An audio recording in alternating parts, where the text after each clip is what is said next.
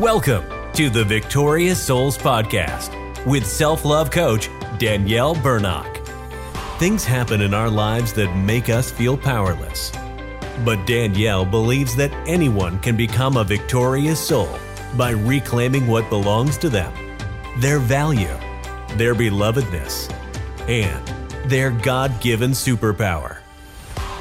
The Victorious Souls Podcast is dedicated to empowering you to rise up, reclaim, and embrace the change from survive to thrive as a victorious soul through the power of love. And now, here's that lady on the internet who loves you, Danielle.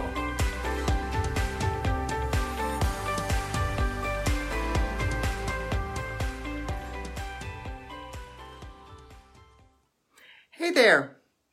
I got some changes today. I had an interview scheduled for 2 o'clock today. Unfortunately, the gentleman I had scheduled for today is not feeling well and he is not able to make it. So we have a change. But life is full of change, so I want to talk about change and changes, hence the changes. That's an old song. Maybe you're familiar with it, maybe you're not. But it's also the title of one of the chapters of my book, Emerging with Wings.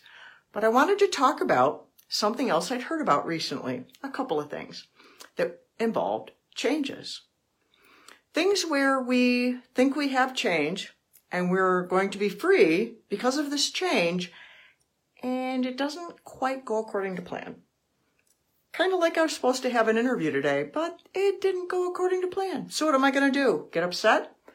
Nope, not anymore. There may have been a time when I was like that. We learn how to deal with change.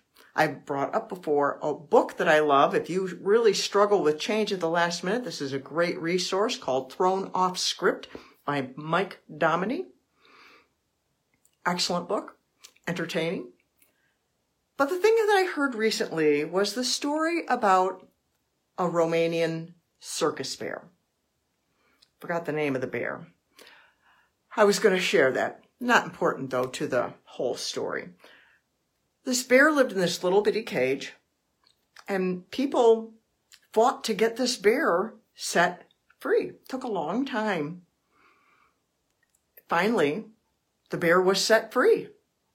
But then this poor bear, because it was free on the outside, but it wasn't free on the inside, it walked around in a 12-foot circle as if it was still in that cage. That's because its mind was stuck in what it was accustomed to. Another aspect is the body. The body keeps the score. I've brought this up before, but there is a gentleman, Dr. Curtis, I have his name wrong, Curtis Thompson. Dr. Curtis Thompson, he has a podcast also. He talked about trauma in the body and shared the story about some dogs. They did this test with the dogs, this study with the dogs. These dogs were in a cage and they were bothering the dogs, which is awful. I don't know who did the study, but the dogs had nowhere to go. The cage was closed. Then the second part of the study is they had other dogs that had been brought in who had not been through that, and they put all of these dogs in cage, but all of the cages had open doors. They started bothering the dogs in the same way. And the ones who were new, who hadn't gone through the first part of the study, they got up and ran and left the cage. But the ones who had been bothered before with the cage door shut, they didn't even try to leave. That's also how they train elephants. When elephants are very small, they tie their foot to a post and they're not able to move. But when an elephant gets large, they can tie that elephant to a very small post and it does not try to get away. Two things are going on here. One is, well, these are animals. I'm thinking about in light of humans. One is how we think, and the other is things are in our bodies. Our bodies do keep the score. Our bodies record things. And I'm learning from Dr. Curtis Thompson about that in the body, how the trauma in the body we think that the mind comes across the trauma first, but no, the body comes across it first. And so the body has a memory within it, and it responds in the way that it remembers, even if we change how we think. And what does that have to do with how this could help you? Two things. I was remembering how I have healed from trauma in that same way. I sat in a proverbial cage with the door open, but I didn't try to leave after a while because I had tried and I couldn't. My emotions were stuck. My body had the trauma in it, and I was just trapped.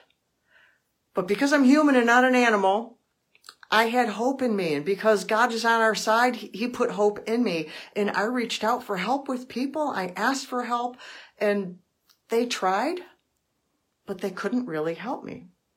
But two things helped me. Many things, but two main things. They were big changes that took place in me.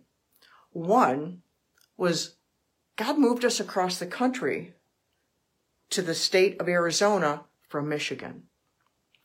I had been a part of this church for a long time. Everything was very, very familiar.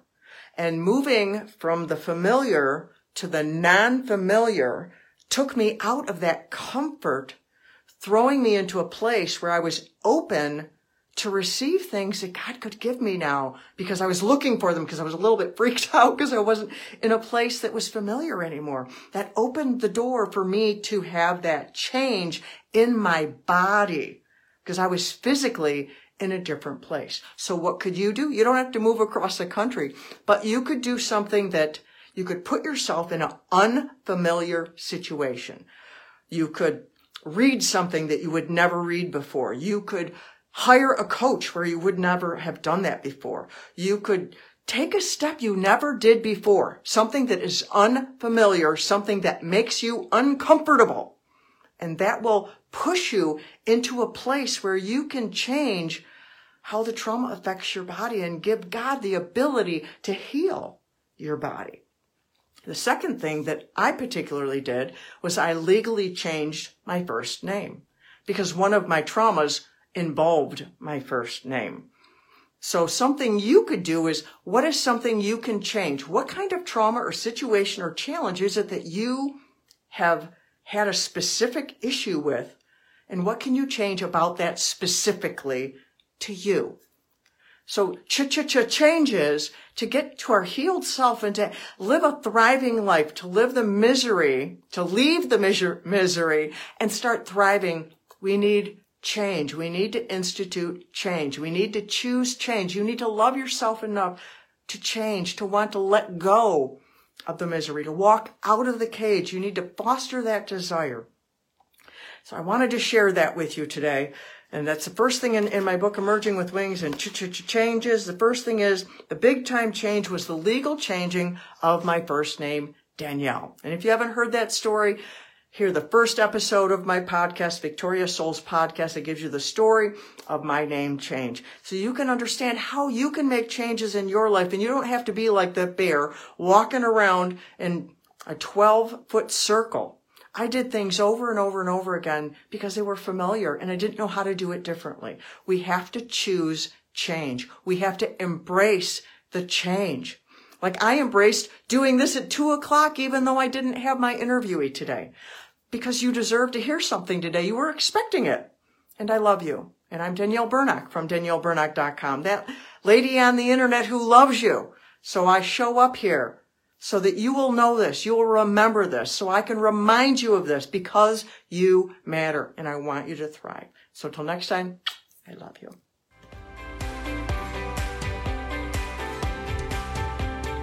Thank you so much for listening to the Victorious Souls Podcast. You matter, and you are loved. We'd love to connect with you further, so please visit us at DanielleBernock.com and grab a copy of Danielle's free audiobook. And remember, only you can change your life. No one can do it for you.